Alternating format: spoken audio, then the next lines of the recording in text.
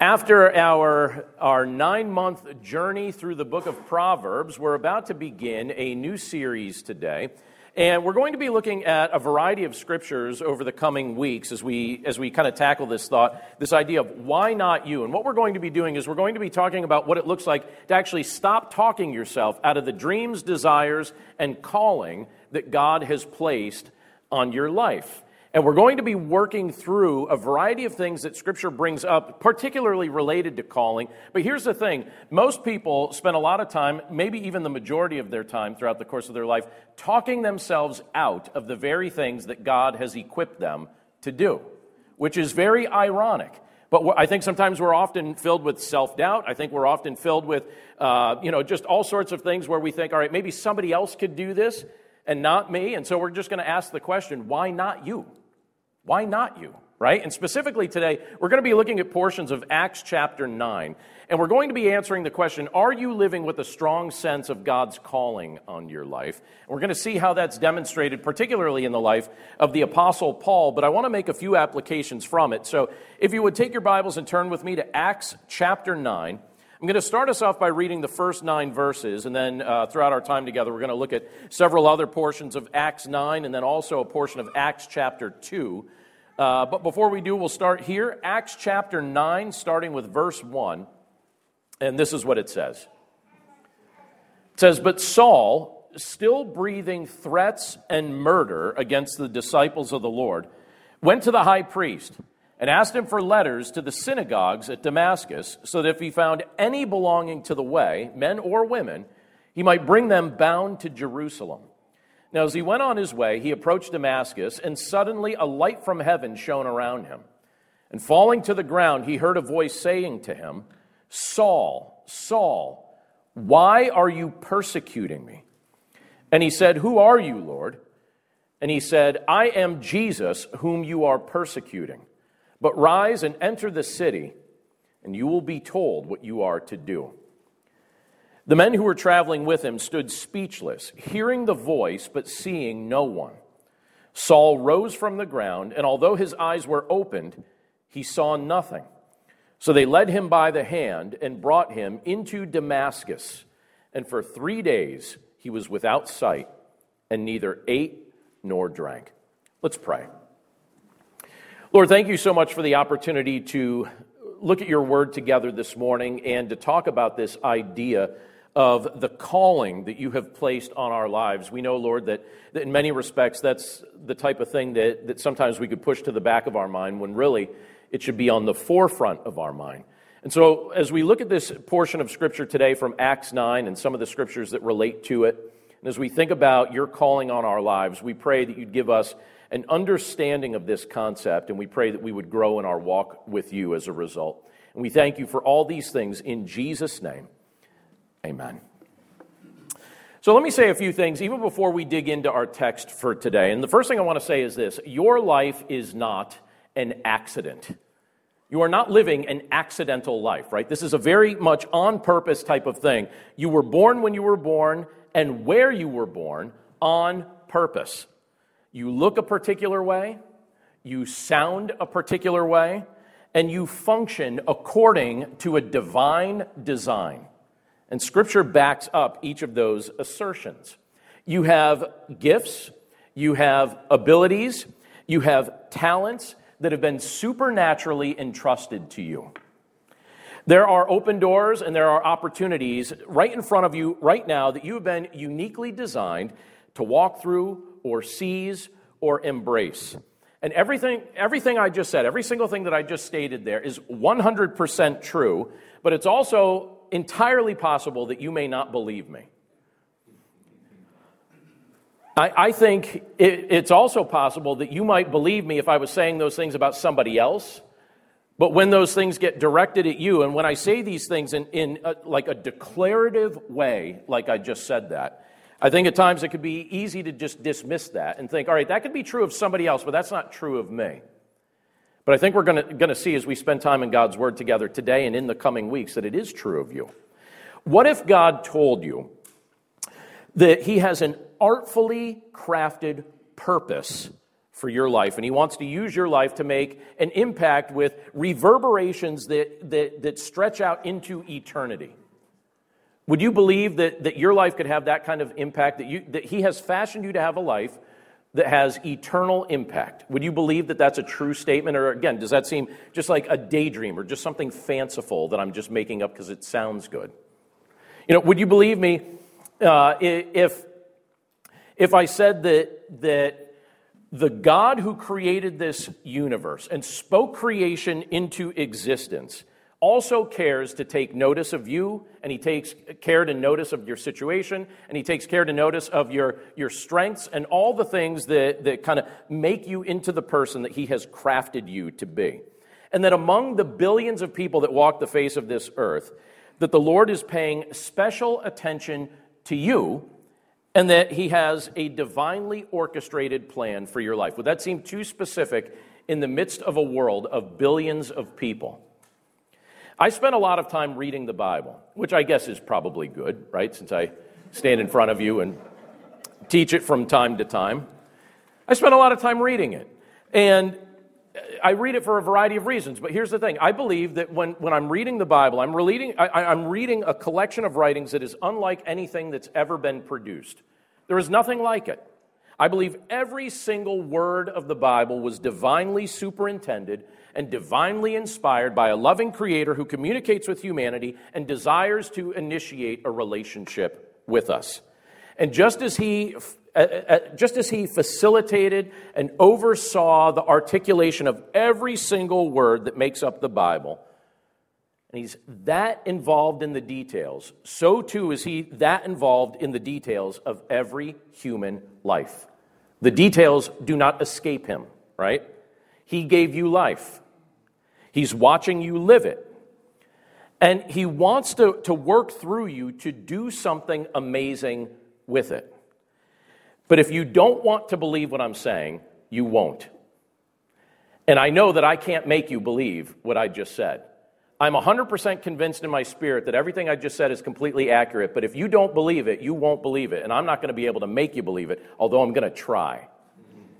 And I don't know if I'm going to succeed, but here's the thing. You can easily ignore everything that I just said, and in fact, that's what the vast majority of the billions of people walking this planet are doing.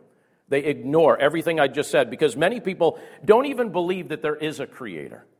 And many people aren't, even among those who are willing to acknowledge that he exists, they are not convinced that he has a very specific calling on their life. Again, they tend to think of that as being other people. People that they elevate in their mind as being special, or people that they elevate in their mind as being, somebody that is just so far above them. And then you discover when you look at Scripture, who is it that the Lord typically ends up using? Those that aren't full of themselves. Those that express a degree of humility. Those that are willing to be submissive to his leading. So, do you fit in that category?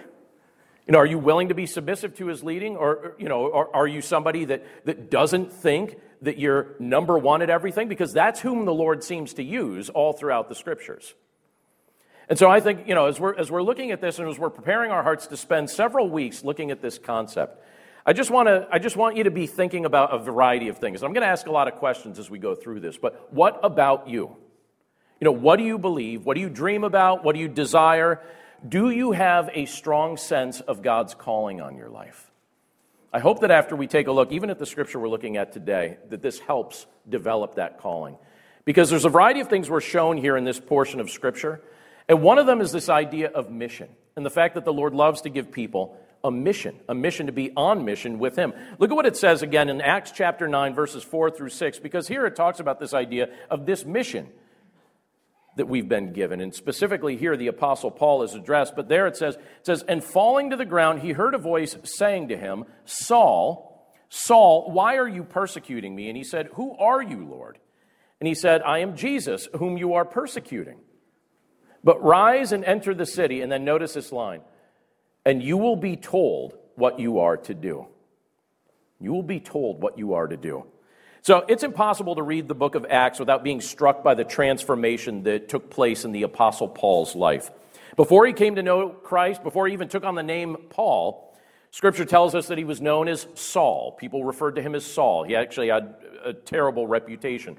Saul hated Jesus, he hated Christians, he hated the church, and he wanted to do everything within his power to discourage people from following Christ. That was his reputation in the generation in which he lived.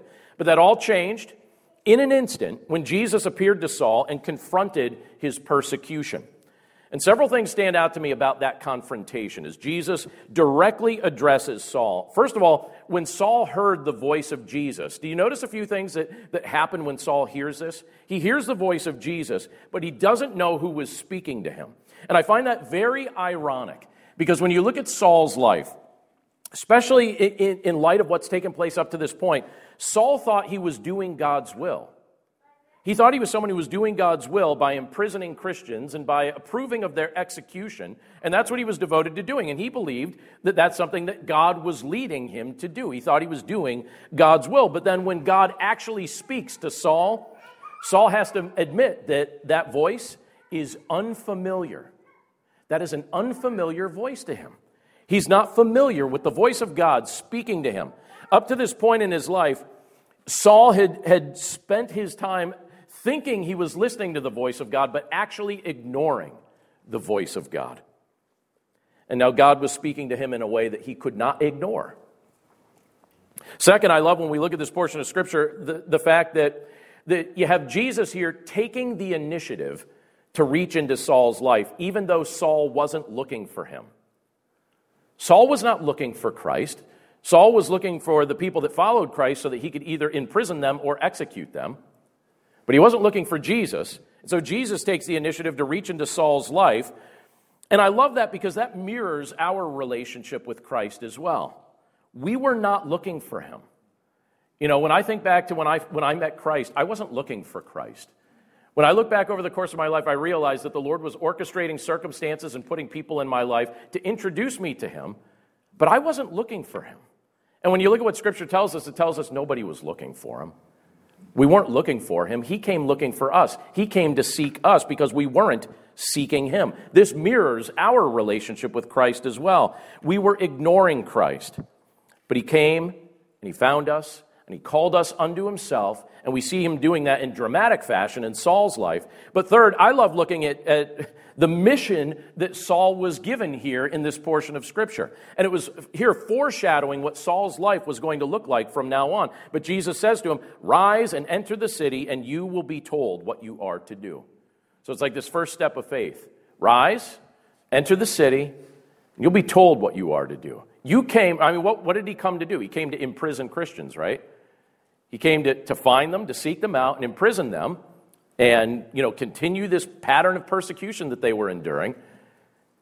And it's like, no, I'm gonna pause your eyesight for a little while, and then I'm going to tell you, rise, go into the city, and then you're going to be told what you are to do. You're going to be given your new mission because you thought you were here for a particular mission. I'm going to switch it up on you, and I'm going to show you what your real mission happened to be. Things were about to change for Saul in a dramatic way. His mission was going to be laid out for him in very specific detail, and we'll look at some of that in just a minute. But Saul, from that point on, was going to dedicate every ounce of his energy, every moment of his life to fulfilling the new mission that he was being given. Now, why am I bringing this up at the start of a new series? Why am I addressing this? Why am I even asking the question, what is the mission you've been given? Well, I want us to be thinking about that. I just want to put this out there to us because, again, we always seem to think that somebody else is going to do the thing that we were specifically designed to do. So what about you? Do you have a clear sense of your mission? Or maybe I could even say it this way. Have you heard Jesus speak to you about this in a particular way? Now, maybe you weren't walking on a road and heard an audible voice from heaven. I'd probably doubt that you were telling the truth if you said you did. Because the Lord typically does not speak to people that way. You know how he typically speaks to us? First of all, through the Scriptures. Through the Word of God, the Lord speaks to us. And then he also at times will use circumstances. And then other times he'll use people that are in our lives who know him and love him, who speak a word from him. And so I wonder if you're finally hearing his voice, are you ready to move in the direction that he's leading you, or will it take something more dramatic to get you there? Because sometimes it does. And sometimes the Lord demonstrates his love to us by saying, we can make this dramatic if we need to. Or we could do this the easy way, right? For Saul, it needed to be dramatic. It needed to be something where he was jostled out of the life that he was living up to that point. And he was very forcibly awakened. For others, the Lord speaks with a still small voice, and he convicts our spirit. And the light kind of goes on in our head, and we're like, oh, wait a second. Now I see what I was missing. But what is the mission you've been given? This was going to be outlined for Saul, but we should be asking that about ourselves as well. What's the mission you've been given? If you're alive, you have one. The fact that you're here means you have one. Look at what it says. I'm going to jump ahead a tiny bit here. Still in Acts chapter 9, but I want to show you something that it says when we get to verses 15 and 16 of Acts chapter 9, because I want to just kind of throw out another question for us, and that's this. Who have you been called to serve? Who have you been called to serve? In Acts chapter 9, verses 15 and 16, it says this, "But the Lord said to him, 'Go, for he is a chosen instrument of mine to carry my name before the Gentiles and kings and the children of Israel. For I will show him how much he must suffer for the sake of my name.'" Now, some of you know this pattern and some of you don't, but on Friday evenings, my wife and I have a tradition. And it's like a tradition now that neither of us is eager to break. But on Friday evenings, Andrea and I, we go out to eat. It does not take any convincing whatsoever to convince me to go out to eat, especially with her, because I really like hanging out with her. And there are several local restaurants that we enjoy. And since our message is being recorded right now, I won't plug them all. But if you ask me privately, I'll tell you which ones we tend to go to. There's 4 that are on our regular rotation. And we kind of mix them up.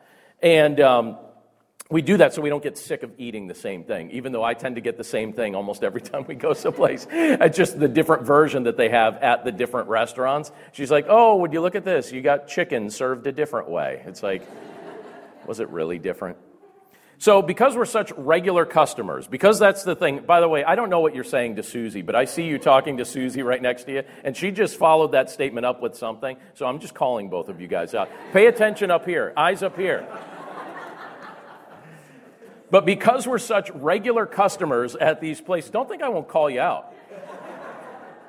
The servers recognize us, and we recognize the servers, right? And so we've been trying to learn names, although I saw recently that that's a sign that you're getting old when you try and learn the name of your server. I was like, what? That just felt like politeness, you know? I just thought that was good manners. And it's like, no, it's a sign that you're aging, John. It's like, well, okay, fine. I'm going to age gracefully, and I'm going to learn the name of my servers, right?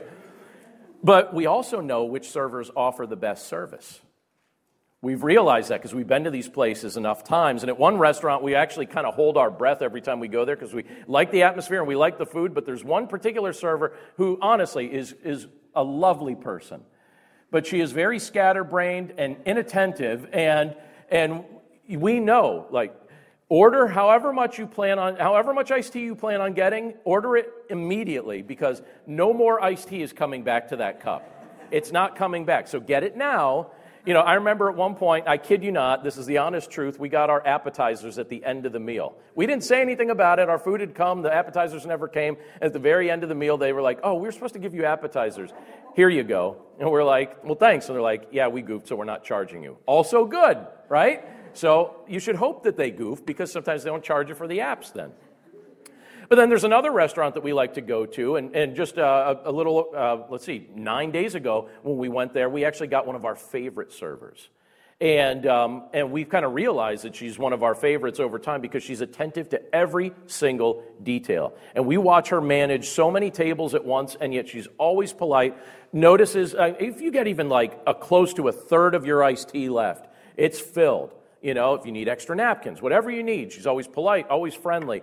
And so recently when we got there and we discovered that she was our server, I didn't even plan to say this. It just kind of came out. You know, sometimes your mouth will say something you're thinking and you don't realize you're about to say it. She's like, "I'm going to be your server for today." And I went, "Oh, good." I literally said, "Oh, good."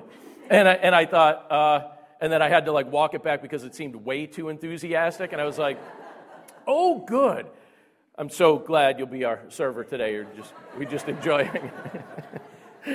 That is a true story. I felt a little embarrassed when I did that. I hope I made her feel good because her service is fantastic, right? It's really, really good. I'll tell you where that was at. That's at Isaac Newton's. There, plug for Isaac Newton's, all right? But Saul, when you look at his life here, he was about to learn the concept of service in a brand new way. After encountering Jesus, he was going to understand or learn what service really meant. Now, the scripture tells us Saul, in that encounter, he was blinded. He was blinded in that encounter. And so his companions had to lead him away and actually lead him into the city of Damascus. That's what the scripture tells us. Now, I didn't read the verses that give us the rest of this backstory, so let me summarize it. But in Damascus, there was a man. He was a Christian man. His name was Ananias. And the Lord had spoken to Ananias in a vision.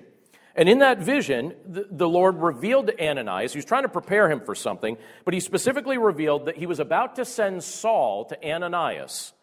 And by the way, Saul had a reputation for persecuting Christians. So imagine if the Lord spoke to you in a vision and told you that the person on this earth that maybe you most feared, or the person on this earth that you thought could cause you the most discomfort or trouble, was not just coming to your city, but coming to your house. So what did Ananias do when he received this information from the Lord? In this vision, he actually protested it.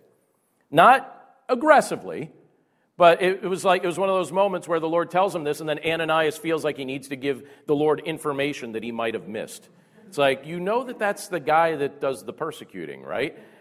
Really, Ananias? That's amazing how I can know every hair that you have on your head, speak creation into existence, and sustain it by my powerful word, but I need you to tell me who Saul is. By the way, you know I created that guy too, right?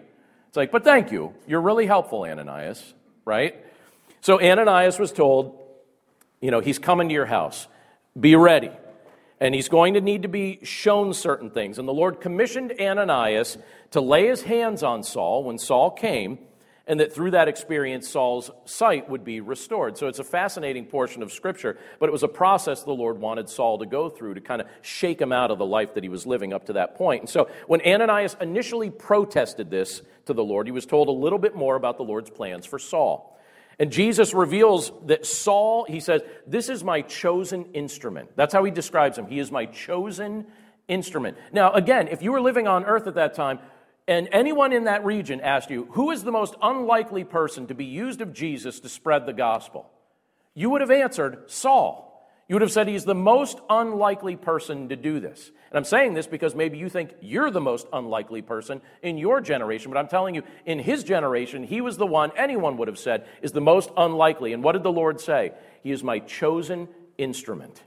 He's my chosen instrument. I'm going to use him. Nobody else thinks I will, but I'm telling you, I'm going to use him. And he also reveals that even though, Saul's going to be used to spread the gospel far and wide, and he certainly did that during the rest of his life, but he would also experience a great deal of suffering as he did so. It wasn't going to be a comfortable life. So if any of us think that the goal of life is our personal comfort, that's not really what Scripture teaches. Saul is told, it's revealed to him ultimately that he's going to deal with a great deal of suffering as he fulfills this mission, but just the same, it's how his life is going to be used going forward. And so Ananias was obedient to the Lord's instructions.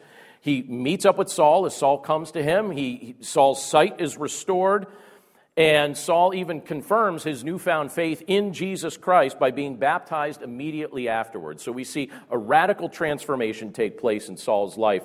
But from that point on, it wasn't a mystery to Saul whom he was called to serve. Saul was told to carry the name of Jesus before Gentiles. There's 3 groups he's told here. Carry the name of Jesus before Gentiles. Carry the name of Jesus before kings. Carry the name of Jesus before the children of Israel. Basically, what's just happened is it's like everybody, right? Everybody. Carry the name of Jesus where the name of Jesus needs to be shared. But these were the specific people that Saul, again, later called Paul, was commissioned to serve, and he had a clear understanding of this calling from this point on. So again, let's make it personal, so it's not just about him. Who have you been called and equipped to serve? Right? Because when the Lord calls us, he doesn't just call us and ask us to operate in our own natural strength. If he calls you to serve somebody, he equips you to serve the people he called you to serve. God gave you your personality. He even allowed you to develop certain preferences. He's gifted you with natural talents. He's gifted you with supernatural abilities. He's also given you the opportunity to live right where you live. He's ordained for you to be born exactly when you were born. And when you look at what Scripture tells us in Psalm 139, verse 16, Scripture also assures us that we will not be dying one day early. So you were born when you were supposed to be born. You will not die one day early. So you're going to be here exactly as long as God wants you to be. And I suspect that the Lord's also given you a specific affinity for certain people or a burden to serve a particular group or a profession or a tribe or something like that. He's probably put some sort of an affinity in your mind for certain people. And so I'm curious if you'll use that affinity to serve them or if you will offer up excuses to God until that final day comes. Because we will be here exactly as long as He wants us to be. And we could spend that time offering up excuses to Him and saying, certainly not me, Lord. Or we could say, why not me? Why not me? The Lord's willing to use someone like Paul who was on the exact opposite end of what it looked like to actually believe. And then he transformed his life. Why not you? Why not me? Is there something getting in the way of us listening to His calling? You ever ask yourself that? Is there something getting in the way of me listening to God's calling? Or what voices do you hear loudest in your head? It could be a dangerous question to ask, right? Like, do you really want to know? Not really. But I'll tell you something that gets in the way. Sometimes there are voices we need to start filtering. You have to put a filter on certain voices, and I'll explain what I mean with a personal example that really hurt me for a long period of time until I understood that I needed to start filtering it. But I want to read a portion of Scripture for us from Acts chapter 2. So this is earlier in the book of Acts, verse 13. It's a portion of Scripture that I'm sure some of you are already familiar with. But this is something that took place on the day of Pentecost, and I'm just going to read one brief sentence. It says this in Acts 2:13. It says, "But others mocking said, they are filled with new wine." And what's the context of that statement? But others mocking said, they are filled with new wine. So let me say this. The devil has a playbook that he loves to return to over and over and over again. And one of his favorite plays to use against you and me is mockery. And he loves to use mockery to dishearten and discourage God's people from doing what they're called to do. Now, sometimes, unfortunately, we do his job for him. And what I mean by that is this. We end up mocking and berating ourselves. You know, I think I have been more critical of myself than any human being I've ever met in the course of my life. And I've probably been more critical of myself than the devil even has. And that's a shame to admit, but it's probably true, and it might be true of you as well. And it's certainly something that I've had to ask the Lord to help me work through so that I don't keep doing that. But other times I think we give a lot of power to the harshness of our critics. And we just give them so much power and so much sway in our minds and so much sway in our lives. And, you know, we have these voices, right, that we're hearing, people maybe that we actively interact with, or maybe even our own voice in our own head that's trying to talk us out of doing what God's called us to do. And yet there are these dreams and these desires and this clear sense of calling that the Lord gives us. But we find ourselves, instead of listening to the voice of God to act on those things, we end up listening to the voice of our critics when really we should be filtering those voices. There are people that will give us critical feedback from time to time that also love us. That's helpful. Receive that humbly. But there are others that are actively mocking you because of your faith in Christ. Filter that accordingly. Growing up, I had a relative that used to mock me incessantly. And when I say incessantly, I mean that word. This was daily. This wasn't just an occasional thing. This was a daily thing that I went through for a period of time. And I'll keep his identity veiled so as not to incriminate him, right, since I'm being recorded right now. But I'll tell you what, if he ever comes across these words that I've just spoken, he will know that it's him, right? It's not going to be a mystery to him. He will know. He was several years older than me, which automatically meant, and just think about that, when you're a young person, you know, you're 12 years old, you're 13 years old, and someone's several years older than you, they are your heroes, right? You look up to them. Everything they say is something you take serious. Everything they say, everything they do, you want to be just like them. You know, you're 13, but they're driving. You're watching them do all the things that you're like, wow, they're just an emerging adult. And they're just so cool. They're into cool music and cool clothes and all this. And you say, I want to be just like you. So he's several years older than me. I automatically think I just was prone to look up to him. But when I started taking my faith in Christ seriously, when my walk with the Lord became a serious facet of my life, what I was dedicating my life to, I probably shouldn't even say a facet, because at that point I was just certain that this is, I'm all in, right? This isn't just a partial thing for me. The Lord doesn't have a compartment in my life. He gets the whole thing. So when I took that seriously, I remember just the mockery, it was off the chart. And I remember it was just how painful it felt to be on the receiving end of that, because there are certain opinions that I can filter out super easily because I don't actually care what certain people think of me. Like, I don't know if that sounds bold to say that, but there are certain people like, I really don't even care. Like, they could say whatever they want. Doesn't even matter. But the criticism that gets to me is when I actually care about the source that it came from. And so this was one of those moments that it was like, wow, it was really bothering me. I felt terrible. He would humiliate me in front of others anytime he had the opportunity to do so. And I was like, wow, this is getting bad. And that hurt. But I remember also, and I'm actually grateful when I look back at it, because it prepared me for a lot of things. I didn't know I was going to serve in the roles that I serve in now. And when you serve in a public role, guess what you get? You get a lot of feedback. Some of it's helpful, some of it is not very helpful, right? And so you kind of have to be prepared somewhere along the line to start receiving that. And it was preparatory. It was actually helpful, because I remember I got to a point where I was like, well, here's the deal. I can keep listening to this mockery, or I could do what I know I'm called to do and stop caring about it. And I remember just having a day when I just had peace in my heart, where all of a sudden I was like, you know what? All done. I don't care. You just moved to the I don't care list. I don't care about anything you say that mocks my faith anymore. You can mock me, you can rip me apart, you could pick on me in front of others, you could humiliate me and use the advantage that you have because you know I look up to you. And you can mock me as much as you want, but guess what? Today's the last day I'm letting it bother me. I'm moving on from it emotionally. I'm moving on from it mentally. I got to tell you, it made a huge difference in my life. And you know what's ironic? When people realize that the influence that they have over you has just gone, then they start kind of stepping back and start realizing this isn't working. And you know what happened to the mockery when I stopped caring about it? Didn't 100% go away, but it lessened considerably. And I thought, this is interesting. I wish I came to this spot sooner. I wish I came there sooner. Well, when you look at the early church, what kind of reception did they receive from people? Scripture tells us in Acts chapter 2, they were mocked.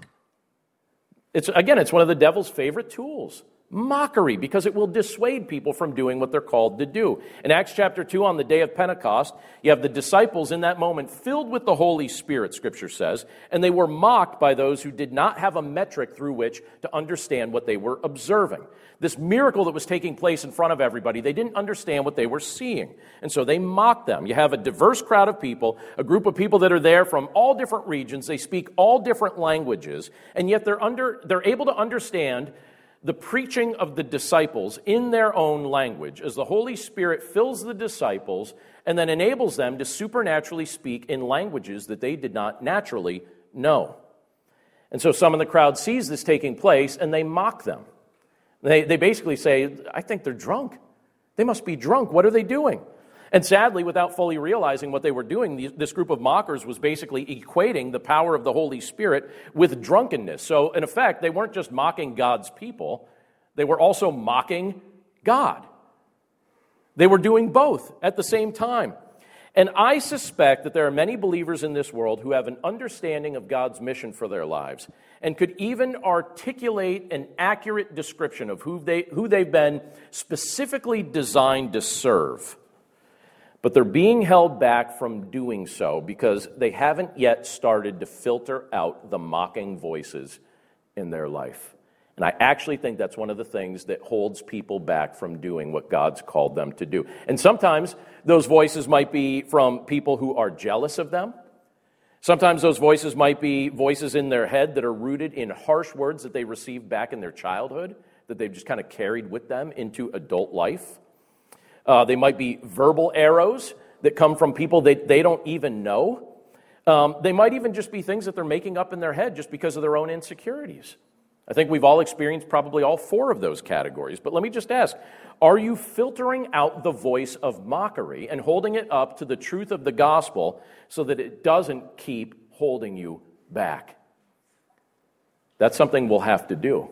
Because if you put yourself out there, the voice of mockery will show up to say something about it. It's when you hide that it has no reason to say anything because you're already cowering. But if you put yourself out there and you actually say yes to the mission the Lord gives you and you begin serving the people He's called you to serve, you're going to have to come to a point where you start filtering out the voices of mockery that try to persuade you to stop. So let me say this as we finish up this morning. Just want to ask, what's holding you back? What's holding you back? Why not you? That's the big question we're asking, right? Or, just throwing out there. Why not you? So what's holding you back? Again, your life is not an accident.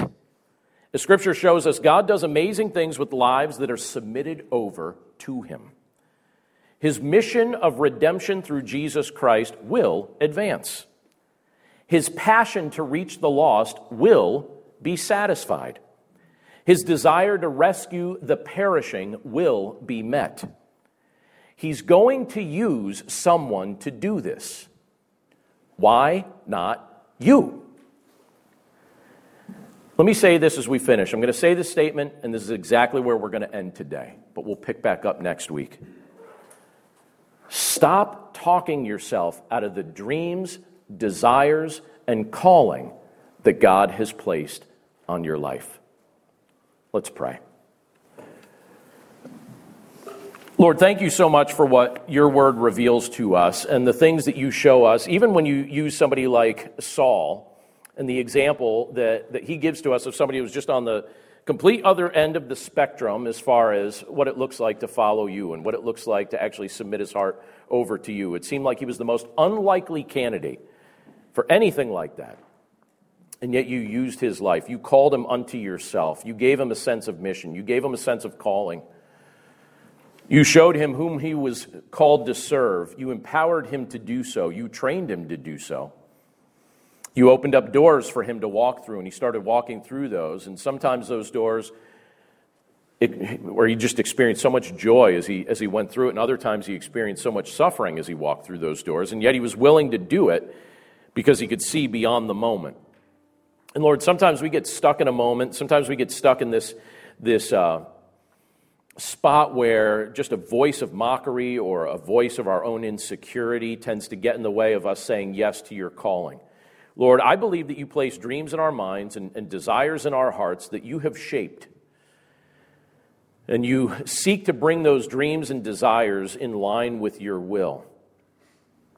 Then you give us opportunities to act on them. But Lord, we know that so many times throughout the course of our lives, our own insecurities get in the way, or we just seem to go through life with this thought that this is a task for somebody else. And we always think that somebody else is more qualified. And we always think that somebody else has a deeper level of calling or a deeper aptitude or is just so much more competent than we are because they don't have this infirmity or this issue or this complicated part of their background or this dark part of their story or whatever it may be. And again, you give us just such a great example of what it looks like where you take a person breathing out murderous threats who's attacking innocent people, and you make him one of the most prolific writers of the New Testament era. You make him an evangelist of the truth of your gospel, and you take his hard heart and you give him a repentant and soft heart in its place. It's very exciting to be able to see that, Lord. And so if you're able to transform somebody like Saul and make him Paul the Apostle, Lord, we know that you could do that very same thing for us. So, Lord, I don't know what kind of thing holds each and every one of us as individuals back. There's certainly something that we have in our minds, certainly something in our hearts that gives us pause from doing what you've called us to do. But whatever it is, Lord, we pray that we would hold it up to the light of the gospel and that we would be willing and open to answer your call on our lives. and that it wouldn't take such a dramatic intervention like Saul experienced for us to get to the spot where we start saying yes. We pray that it would be much less dramatic on our part, but if it takes the drama, so be it. And so, Lord, we're just grateful again for what you've shown to us in your word, and for the fact that you take lives like ours and you shape them in very special ways. And so we're just thankful for all of these things, and we pray this all in Jesus' name. Amen.